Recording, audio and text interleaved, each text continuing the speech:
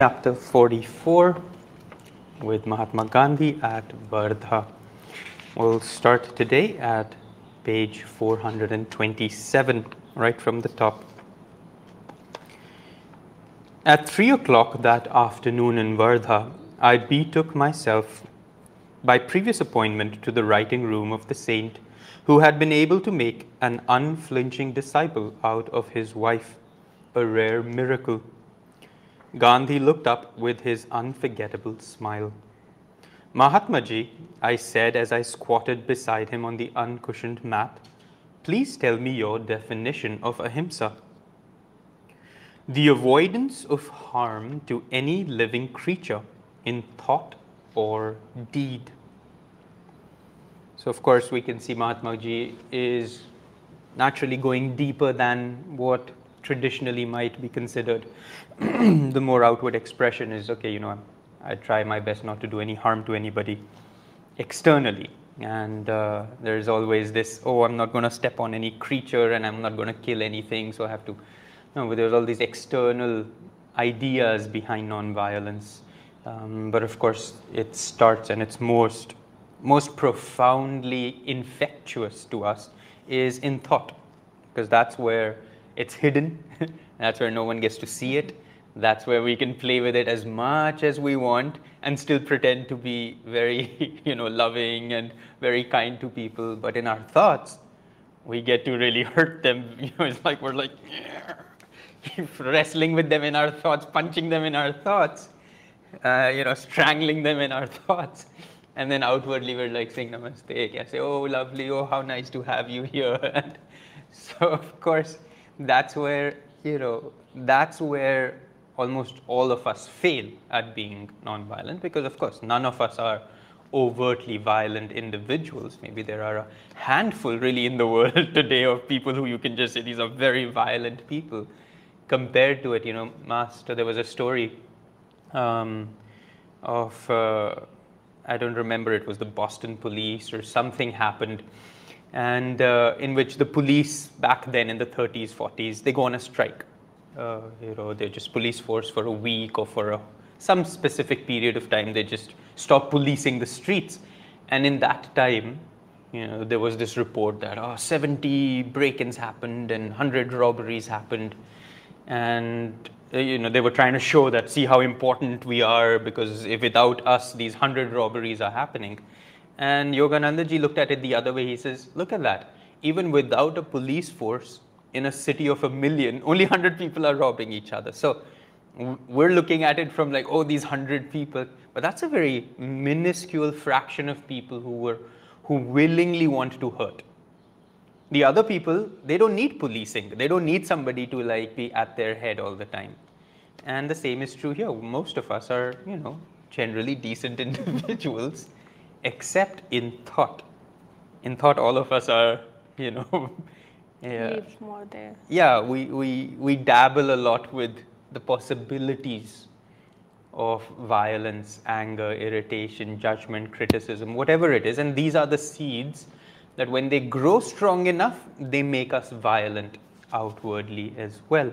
And so we'll have many lifetimes where we're only violent inwardly.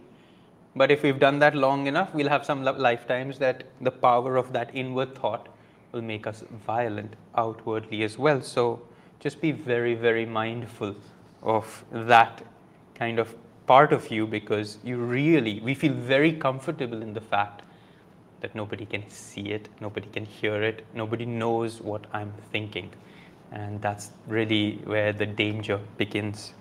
Wasn't Master the one who said, you may not be able to control the first thought that comes into your mind, but you can always choose to control the second one. Yeah. So it's not what comes in, the first thought that shows up, but what are you going to do with the next thought that follows the previous thought? And I think that's also a very interesting way to work with our own, judgmental attitudes and criticism and so forth, whatever thought that is not in perfect alignment with our highest self. But it's not just the first thought, but to catch, the second thought and redirect it back to the center. So So this was his definition: the avoidance of harm to any living creature in thought or deed. A beautiful ideal, Yogananda ji says, but the world will always ask, may one not kill a cobra to protect a child or oneself? So of course, this is a very practical, natural question. And Gandhiji responds, I could not kill a cobra without violating two of my vows: fearlessness and non-killing. I would rather try inwardly to calm the snake by vibrations of love. I cannot possibly lower my standards to suit my circumstances. With his amazing candor, Gandhi added, I must confess that I could not carry on this conversation were I faced by a cobra. So, of course, Gandhiji has an ideal, a principle, but it's sweet to also see he's also a practical man. He says, although when a cobra comes, I know I'm going to have a harder time. And it's interesting how all our themes are these beautiful themes are kind of going through and uniting in our week. We've just been studying Patanjali on Thursday, and we're going through the yamas and the niyamas, and Narayani also was suggesting truthfulness is, and this is one of the principles here, but of course non-violence as well. And we just read Patanjali saying when non-violence is perfected or is firmly established in ourselves, at that time, no hostilities can exist around us. A criminal will, become like a child. Ferocious wild animals will become like little cats. And that's kind of what Gandhiji is also alluding towards, is that to a certain degree, if non-violence is truly established in my heart, even the thought to want to kill and the opposite side of it is fear. Both go hand in hand. It's usually a reaction of fear that makes us be violent, even in thought, even in word, even in anything. It's just this trying to protect ourselves, protect the ego. This person said this to me, this person did this to me, and it's mostly a reactive instinct. None of us sit, even in our thoughts, it's not like I'm playing out fantasies of hurting people. But, I'm just constantly sending out very subtle vibrations of negativity towards them. So fearlessness and non-violence kind of go hand in hand. But what's important for us is we can't wait until we're faced with cobras or murderers or, we can't wait till that point, because as Gandhi himself is saying, but, if a cobra were to come, there's a good chance that I won't be able to actually hold firm and steady in this particular principle that I would like to live perfectly. And so what's important for him is that he practices it when there's no cobra, when it's just people, when it's easier, when the things at stake is not the life of a child or your own life. At that time, you're just trying to practice it. And that's where thought is so important, because if we're not practicing it in thought every day, then definitely when the opportunity is or circumstances of a much higher degree, there's almost no chance that we'll be able to, in that moment, muster this idea of non-violence, this idea of fearlessness in our hearts. I love the fact that all these great souls, they not just live their lives by principles and, of course, practice what they preach, but they see their principles as vows that they cannot break. And how many of us live the teachings of our own guru, the teachings, the path that you are following, the commitment as a vow that you cannot break even on a daily basis? Very few of us. And I like the fact that Gandhi uses the word vow. Like, I live my life by vows. I remember Yogananda saying to all of us disciples while studying the teachings, if you practice what I'm saying, even 1% I mean, if you really practice something to the point that becomes your daily vow, your resolution, even that thing, if you perfect that, even 1%, the chances that you can be free in this lifetime are higher.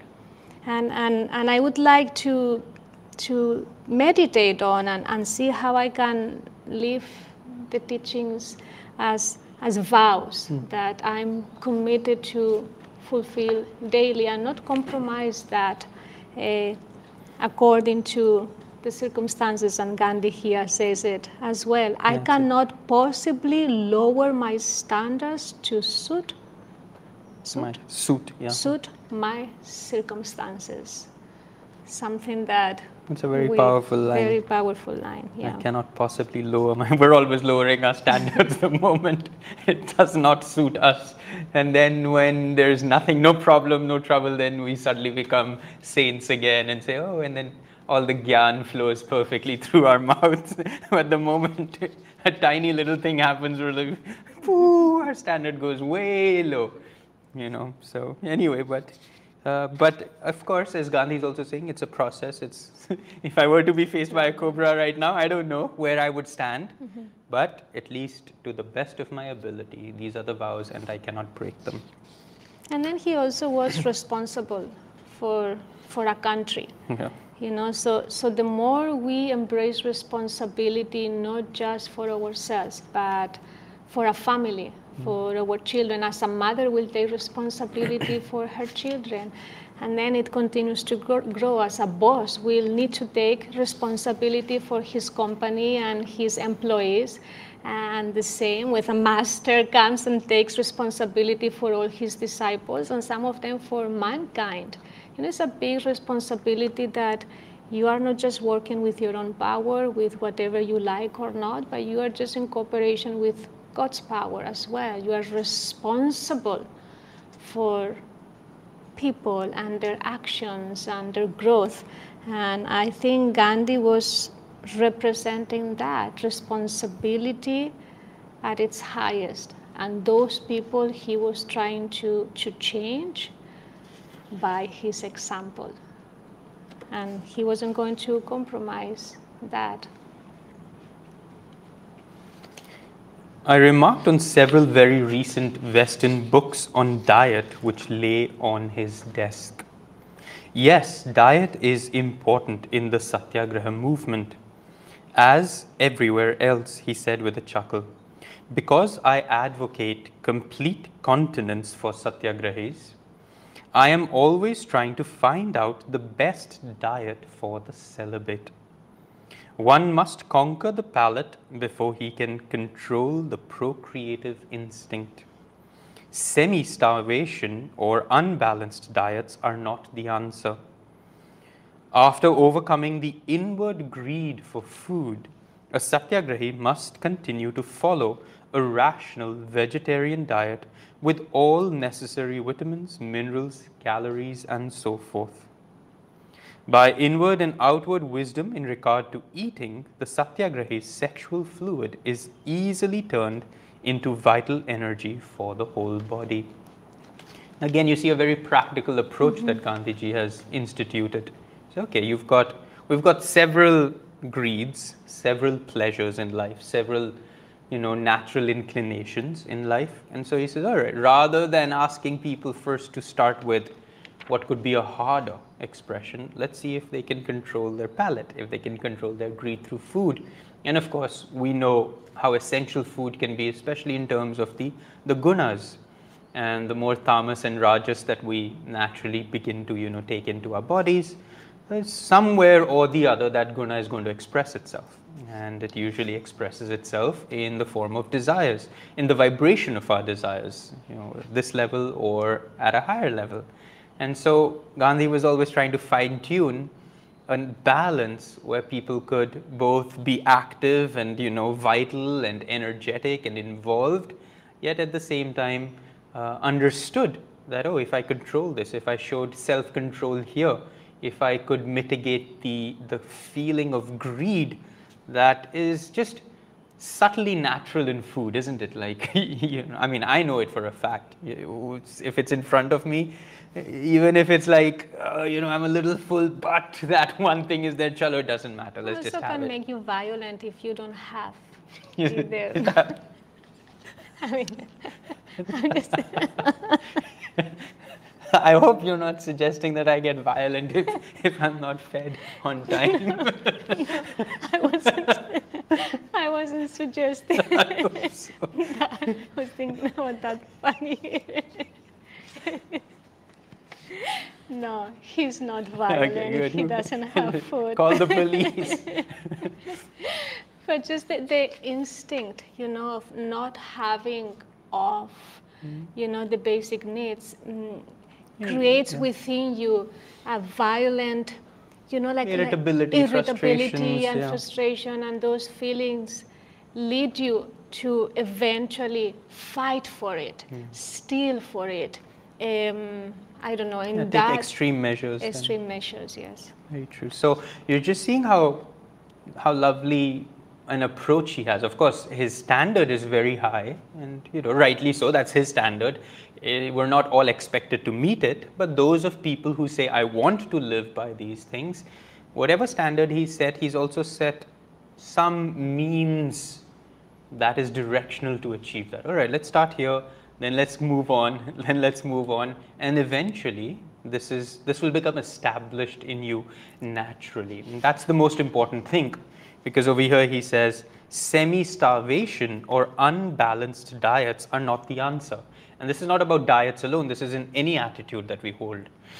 Suppressing certain things, forcing certain attitudes that aren't really natural for us yet, they're not the answer, because sooner or later, A, they won't work, and B, they tend to then, as Narayani was saying about frustration and irritation, they tend to come out with a vehemence because you've been starving them for so long. And so it's important for us to always be mindful of who we are, what's our next step, what's an easier step to conquer first, and then move on to perhaps those higher degrees of self-control. The Mahatma and I compared our knowledge of good meat substitutes. The avocado is excellent, I said. There are numerous avocado groves near my center in California. Gandhi's face lit with interest. Now, at this time, I doubt avocados were heard of in India. I wonder if they would grow in Wardha. The Satyagrahis would appreciate a new food. You can just tell, like, the moment they introduce a new variety of food, these guys must be like, oh, wow. Okay. All this while, like, you can see they eat rice and a little, what was it, neem paste and some cardamom seeds. So, I mean, even Gandhi's low standard is of a very high standard. So we may not all survive under his guidance. I will be sure to send some avocado plants from Los Angeles to Wardha, I added. Eggs are a high-protein food. Are they forbidden to Satyagrahis? Not unfertilized eggs, the Mahatma laughed reminiscently.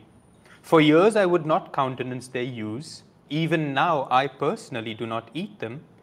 One of my daughter-in-laws was once dying of malnutrition. Her doctor insisted on eggs. I would not agree and advised him to give her some egg substitute. Gandhiji, the doctor said, unfertilized eggs contain no live sperm. Therefore, no killing is involved. I then gladly gave permission for my daughter-in-law to eat eggs, and she was soon restored to health. So again, we see in Gandhi this ability, first, to be very particular about his principle, and second, to then adjust it when a higher truth comes to light or some more clarity comes to him. And it's a wonderful, you can just see, I mean, of course, you can see his, nope, just complete, this is the principle, there's no moving from it at all. So you can see the strength that he holds, but then you also see that ability to immediately adapt, to be flexible when not when circumstance, you see his daughter-in-law is dying, so it's a very difficult circumstance. He's not lowering his standard because of circumstance. Most of us would say, I think this is a situation where I can lower. And it's not even his standard that he's lowering, it's somebody else's. Nobody's asking. It's not like you eat eggs and she'll be well. No, she has to eat eggs. But even then, we're very firm. But then the moment you brought clarity to why, if there was a real good reason that did not violate his principle, instantly. It wasn't more like, let me think about it. Okay, let's see, show me proof. Let me, study 600 other pages to make sure what you're. All right, done. And so, even in our own lives, both the strength of a principle first, and then the ability to adapt if we find a higher truth that comes to light. On the previous night, Gandhi had expressed a wish to receive the Kriya Yoga of Lahiri Mahashaya. I was touched by the Mahatma's open-mindedness and spirit of inquiry. He is childlike in his divine quest, revealing the pure receptivity which Jesus praised in children and said, "Of such is the kingdom of heaven." The hour of my promised instruction had arrived. Several satyagrahis now entered the room, Mr. Desai, Dr. Pingle, and a few others who desired the Kriya technique. I first taught the little class the physical Yogoda exercise. This is what it was called prior to be then called the energization exercises. Yogananda ji called it the Yogoda training or Yogoda exercise. The body is visualized as divided into 20 parts. The will directs energy in turn to each section. Soon everyone was vibrating before me like a human motor. It was easy to observe the rippling effect on Gandhi's 20 body parts at all times, completely exposed to view. Though very thin, he is not unpleasingly so. The skin of his body is smooth and unwrinkled. Later, I initiated the group into the liberating technique of Kriya Yoga. So you can see here, even Master like, all right, first we're going to do the energization exercises. Everybody is like, oh, I hope he just goes directly. First we're going to do the energization exercises and just teach you, what that energy control is so important as part of our Kriya practice. But of course, as we can see over here, Yogananda ji, knowing who he is giving the technique to, can adjust in terms of when he thinks, all right, these people are ready and these people are disciplined. Yes, these people are practicing if they say, I will do this, will do this. Yeah. So those are the standards. Even Yogananda ji would not lower for any circumstance. Not say, oh, just because he's, Gandhi ji is such a well-known person, let me just give him. No, Gandhi ji, because if this man says, I will do it, he will definitely do it. And then, I don't know if it's here, but Yogananda ji somewhere says that Gandhi promised him in 6 months to tell him what he says, give me 6 months to practice before I will comment on what I feel from both the exercises and the Kriya technique. I don't know what he must have said or if he perhaps was able to get word through. But Master said somewhere that Gandhiji practiced his Kriya Yoga faithfully until the end of his life. Yeah. So we can only imagine what a technique of sorts might have added to the spiritual evolution and discipline that he already had in his life. And that's something that many of us, when we come to the spiritual path, we keep forgetting that there are the basics that we should be working on, which is the yamas on the yamas. Gandhi had them already perfected almost. So he was so ready to take all that power to his next level as well. So I like to see this process that, his life and how this liberating technique came into his life when he had those yamas and niyamas perfected as they were their vows, their primarily way of freedom, almost. So, yeah. This would have been what, 12 years prior to his death? His death, no? Yeah. 1948 or 49? 48. 48. So yeah, 12 odd years. So nice, a full Jupiter cycle of practicing Kriya Yoga. The Mahatma has reverentially studied all world religions, the Jain scriptures, the biblical New Testament, and the sociological writings of Tolstoy are the three main sources of Gandhi's non-violent convictions. He has stated his credo thus: I believe the Bible, the Quran, and the Zend Avesta, which I believe is the Zoroastrian scripture, to be as divinely inspired as the Vedas. I believe in the institution of gurus, but in this age, millions must go without a guru because it is a rare thing to find a combination of perfect purity and perfect learning. But one need not despair of ever knowing the truth of one's religion, because the fundamentals of Hinduism, as of every great religion, are unchangeable and easily understood. I believe, like every Hindu, in God and His oneness, in rebirth and salvation. I can no more describe my feeling for Hinduism than for my own wife. She moves me as no other woman in the world can. Not that she has no faults. I dare say she has many more than I see myself. But the feeling of an indissoluble bond is there. Even so, I feel for and about Hinduism with all its faults and limitations. Nothing delights me so much as the music of the Gita or the Ramayana by Tulsidas. When I fancied I was taking my last breath, the Gita was my solace. Hinduism is not an exclusive religion. In it, there is room for the worship of all prophets of the world. It is not a missionary religion in the ordinary sense of the term. It has no doubt absorbed many tribes in its fold, but this absorption has been of an evolutionary, imperceptible character. Hinduism tells each man to worship God according to his own faith or dharma, and so lives at peace with all religions. Very beautifully kind of put, both just his own belief from a religious perspective, but also so expansive, so broad, so all-inclusive, all-encompassing. And it is curious. It's an interesting thing, Hinduism, the way we even use the term. And of course, when we say Hinduism, we think of very limited forms. We think of the forms of God. We think of the Vedas. We think of a few key scriptures.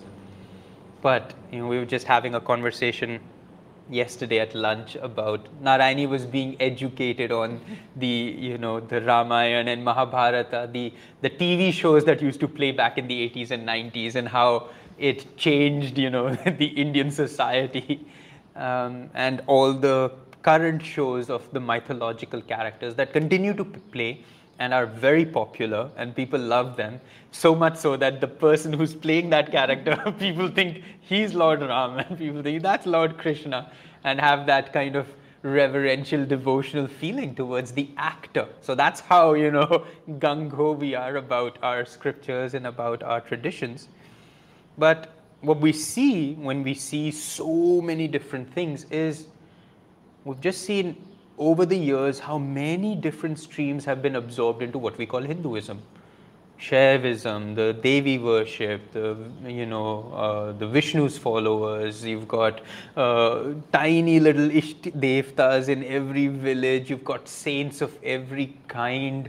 Every 100 kilometers, there'll be an entirely different, saint with an entirely different teaching, with an entirely different practice. And all of it is considered Hinduism.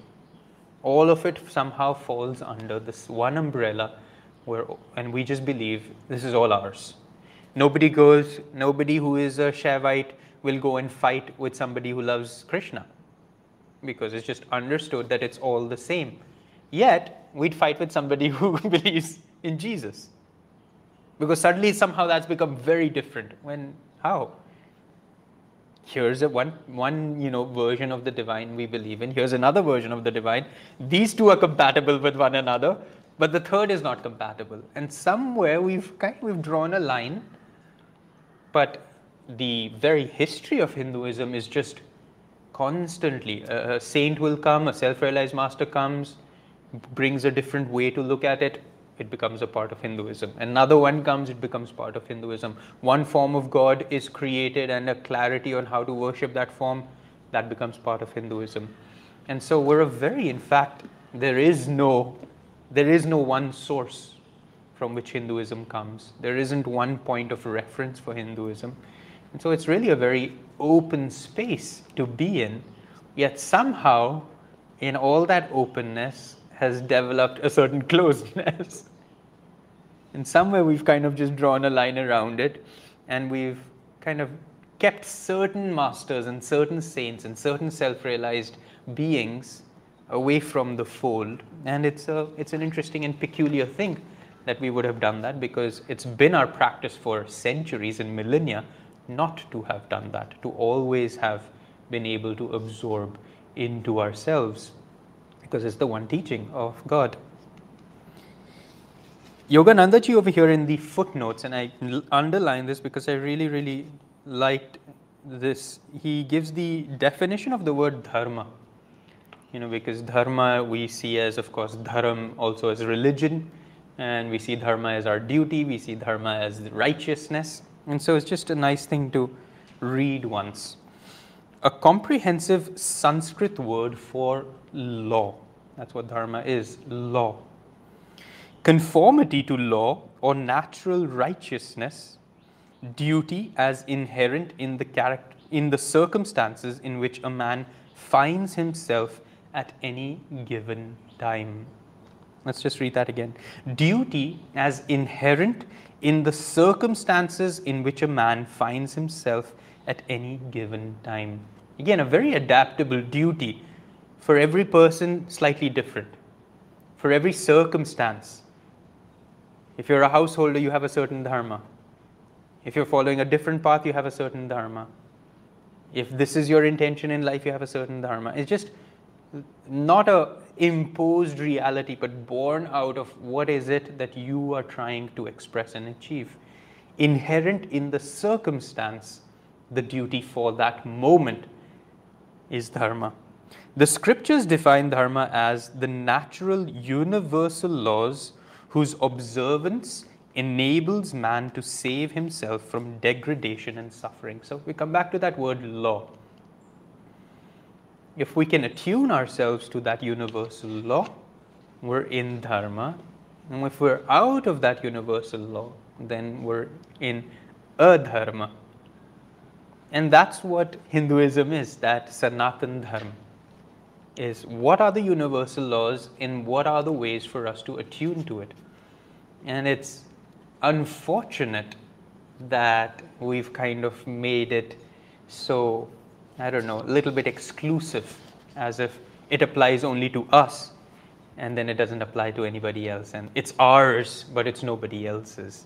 But it's just a universal law for all mankind to attune to. It would be lovely for us to kind of relax back into that reality again.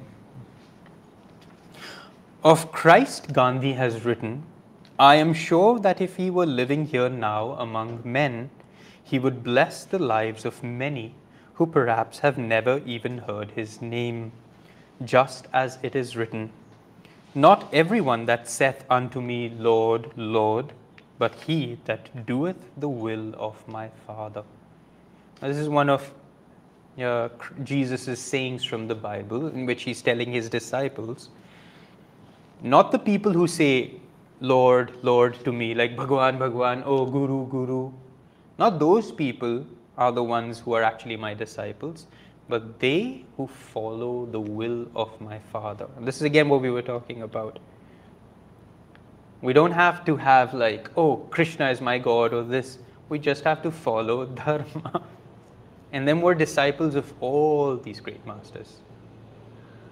But we get caught up in who are we saying Lord to?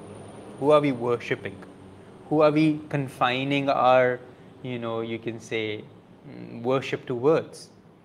And then whether we're actually following what they say, whether we're actually interested in what they're saying, whether we mold our lives in accordance to that divine principle, it doesn't matter to us anymore. The only thing we're interested in, tu kisko Lord bula raha hai? Who's your Bhagwan? And that's it. And that defines who you are. Whereas just as Christ said, and as Gandhi is saying here, not who calls me Lord, not who addresses me as some divine being, but he who follows the will of my Father, he who actually practices what I'm saying. And then we're a disciple. And so we're all in many ways disciples of many of these great masters, and we just don't know it. But we are, because many of us are following the very principles that they have laid down. And so Gandhi considered himself a disciple of Christ, even as a Hindu, because what he was doing was following the same things Christ said, just as Krishna said, just as Ram said, just as whoever you want. It doesn't matter who's up there. Recently, I was having a conversation with somebody who wanted to know, how will I find my guru? Can I have more gurus? Can I have more than one gurus? I like this master also, I like that master also, so how should I choose? And one thing we often talk about here is like, I don't think it's so important who the guru is. And the question is, are you a good enough disciple? If you work on discipleship, the guru will clarify himself to you. But we're so caught up in who is worthy of me to be my guru? And we're looking for the perfect guru who should fit all my standards.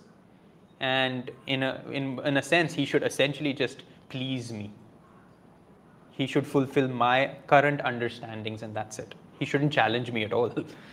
If he challenges me, he can't be my guru. Let me look for somebody else. And that's how we see our religion as well. What just fits the same tradition that I'm already born in and the limited understanding that I already have, and that's it. Let me not be challenged beyond that at all. And Gandhi was up for challenge, as we know and as we can see. He was always challenging. The book that I read on Gandhi's life, it was very interesting because nobody liked it when he brought in Christ. Nobody liked it when he talked about the Quran. He would constantly lose favor among the masses every time he broke ranks from the orthodox Hindu traditions. But that guy just stuck with it till the very end, because it wasn't a popularity contest, you see. He wasn't interested in winning people's adulations from that limited perspective. He was interested in expanding their horizons. And he lost a lot of people in the process, but he never ever stopped, not till the last day of his life. And that's the kind of principle we need to live by. Not mold and change according to popular perception. In the lesson of his own life, Jesus gave humanity the magnificent purpose and the single objective toward which all ought to aspire. I believe that he belongs not solely to Christianity, but to the entire world, to all land and races. On my last evening in Wardha, I addressed the meeting which had been called by Mr. Desai at the town hall. The room was thronged to the window sills with about 400 people assembled to hear the talk on yoga. I spoke first in Hindi, then English. Our little group returned to the ashram in time for a good night glimpse of Gandhi, enfolded in peace and correspondence. He was always at correspondence. Another side fun thing that when I was reading is, every day hundreds of letters would come to Gandhiji, and he would have answered all of them. And he would make his, Mr. Desai also there and respond to every one of them. It's like impossible the amount of time he had on his hands. And these, in this book it's fun, some of these letters are like published, and it'll be one guy asking advice on diet. It'll be another guy asking advice on, some issue he's having on his farm and the irrigation problems that he's going through. And to everybody, he would respond. So that's another amazing aspect of his life that, again, none of us really tune into. We're not even aware of just how involved he was in people's lives. Night was still lingering when I rose at 5 a.m. Village life was already stirring, a first bullock cart by the ashram gates, then a peasant with his huge burden balanced precariously on his head. At breakfast, our trio sought out Gandhi for farewell pronouns. Mahatma Ji, goodbye. I knelt to touch his feet. India is safe in your keeping. Years have rolled by since the Wardha idol. The earth, oceans, and skies have darkened with a world at war. Alone among great leaders, Gandhi has offered a practical, non-violent alternative to armed might. To redress grievances and remove injustices, the Mahatma has employed non-violent means which again and again have proved their effectiveness. He states his doctrine in these words: I have found that life persists in the midst of destruction. Therefore, there must be a higher law than that of destruction. Only under that law would well-ordered society be intelligible and life worth living. If that is the law of life, we must work it out in daily existence. Wherever there are wars, wherever we are confronted with an opponent, conquer by love. I have found that the certain law of love has answered in my own life as the law of destruction never has. In India, we have had an ocular demonstration of the operation of this law on the widest scale possible. I don't claim that non-violence has penetrated the 360 million people in India, but I do claim it has penetrated deeper than any other doctrine in an incredibly short time. It takes a fairly strenuous course of training to attain a mental state of non-violence. It is a disciplined life, like the life of a soldier. The perfect state is reached only when the mind, body, and speech are in proper coordination. Every problem would lend itself to solution if we determined to make the law of truth and non-violence the law of life. Just as a scientist will work wonders out of various applications of the laws of nature, a man who applies the laws of love with scientific precision can work great wonders. Non-violence is infinitely more wonderful and subtle than forces of nature, like, for instance, electricity. The law of love is a far greater science than any modern science. Again, just beautiful words, but some things for us to tune into, especially here. It takes a fairly strenuous course of training to attain a mental state of non-violence. It is a disciplined life, like the life of a soldier. Now, this is one place where it's hard for us to accept something, and we would call it impractical. Most of us, if given a choice, would say non-violence is an impractical way to achieve change. You know, we've all lived it in our lives. It's easier for me to achieve change if I raise my voice and I forcefully tell somebody what to do. I mean, it's naturally much easier to do that. We've all seen it. Bosses are doing it all the time. Parents are doing it all the time. Nobody's trying to achieve change non-violently, even at the home level. It's easier even to change myself if I am a little more violent with myself at times. So from a practical perspective, a lot of us will feel actually non-violence doesn't quite work. And why doesn't it work? It's because it takes a fairly strenuous course of training. You see, in order to be non-violent, we have to change ourselves completely. But in order to be violent, we have to change nothing. So the world is it's like, oh, let's go to war because I don't have to change anything to go to war. I just get to be upset and angry and get my irritations fed. I have to do nothing. I don't have to change any aspect of my being in order to be violent, in order to enforce how I feel, enforce how I think. But the moment I have to be non-violent, I have to change everything about myself. So that is why even our own country, while there was, a disciplined group of satyagrahis that did form around Gandhiji, but even in the entirety of the country, of course, couldn't, because people don't want to change themselves. We want results, we want change to come, but we don't want to change. So that's why in each of our lives it's going to be very hard for us actually to achieve these principles, is because in order to do that, and I like this line here, it is a disciplined life, like the life of a soldier. And a soldier's life is disciplined. My father was a soldier, and I grew up seeing him, and it wasn't an easy life. And he was still an officer, but the soldiers that were under his command had an even harder life. When you wake up, what you do, every aspect of their lives is regimented. There's no time where you get to just frolic and just be. Every part of it, because every aspect of their life is created for one purpose: to prepare for war. So they can't have, and it's not like war is happening all the time, but they live with the idea that when war happens, at that time I'm not going to have the time to prepare. At that time I'm not going to be disciplined suddenly. Oh, peace chal raha hai, tu aaram se baitha rahe. Jab war ka time aayega, then suddenly I'll ask you to get disciplined. It's just not going to happen.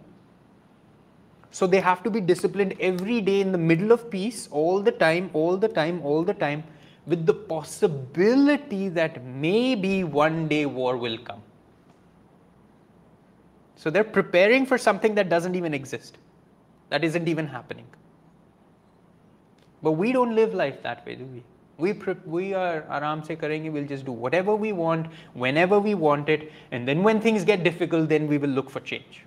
Then I want to meditate now, because suddenly my life is really hard. But I'm not going to meditate every day.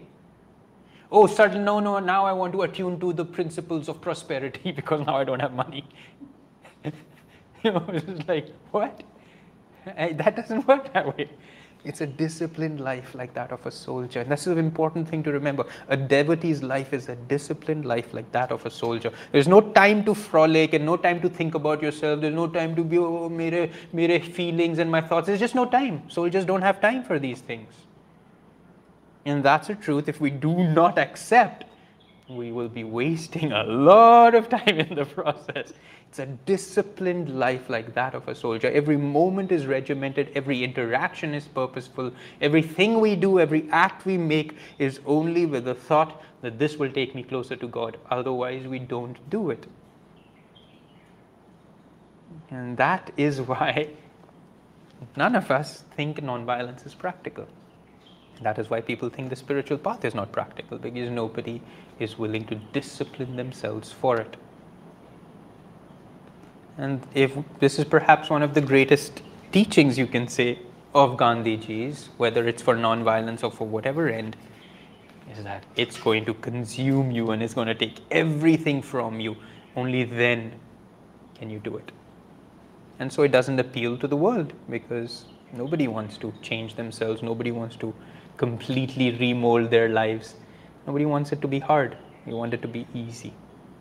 And I don't know if we're ready to prepare for war in times of peace. But the devotee must prepare for war, always. Because we're always at war with ourselves. We're always at war with Maya. And so if we're not always preparing for war, well, we're losing. So that's a beautiful thought for us to tune into, because we think of spirituality as this fluffy, lovey-dovey, reality, which is, and we think about it that as if it exists for us. It's for me, it's for my growth, it's for my, it's not for you. It's for war. It's for you to get so disciplined that you realize you're at war at all times with Maya. And then you don't let your guard down, and everything. Well, it's a beautiful thought to live by, to try to feel in our lives, for each of us as devotees to ask, are we preparing for war at all times? Anyone a last minute thought? I think we are done, but Gandhi says here at the end that line, or that to reach that state of perfect disciplined life, he says, it's only when the mind, the body, and speech are in perfect coordination. It's not enough to have good thoughts alone and don't act accordingly to those thoughts. It's not enough to say nice words if your body is not emanating and is not manifesting those words that you are saying. And I like that, like in perfect coordination, those three parts of your being, your mind, which is your thoughts, your heart, and your body, what emanates from your posture, from your presence. And when we learn to integrate these three aspects of our being, then we can start talking about that disciplined life.